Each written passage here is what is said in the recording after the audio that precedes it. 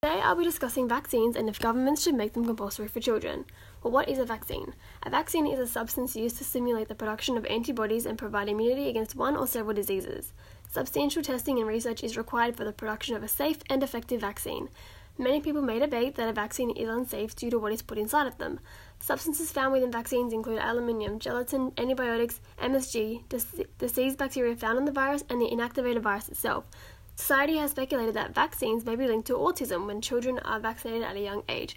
However, there is supporting research found that symptoms of autism are detected before a child is vaccinated. Another social implication is that a vaccine can cause a disease instead of actually preventing it.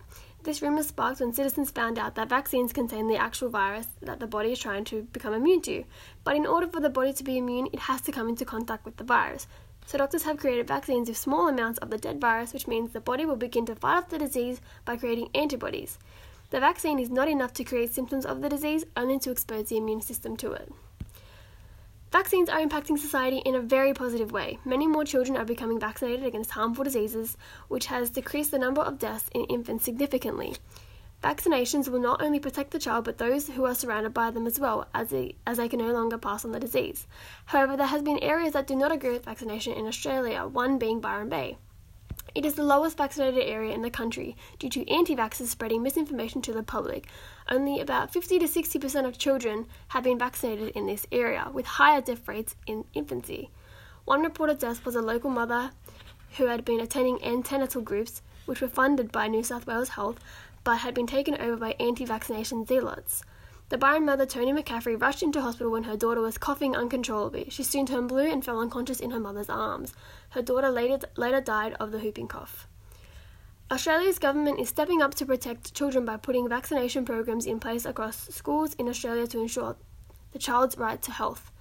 The child's parents do not have to give consent to the vaccinations taking place. However, if the unimmunised child becomes infected with the disease, they may be asked to exclude the school premises for the protection of others.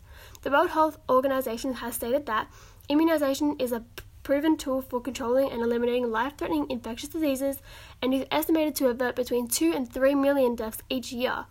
It is one of the most cost-effective health investments. Vaccinations in children does not violate human rights to an extent, as it is actually saving lives and improving the health of the population. I personally believe that governments should not make vaccines compulsory for children, although I entirely agree with vaccinations. The choice to make it compulsory may anger the parents it is associated with, and they may retaliate in aggressive ways. The vaccination is to be entirely up to the parent, and whatever the outcome is, it may be the parent's choice, as they legally own their child and not the government. Thanks for listening.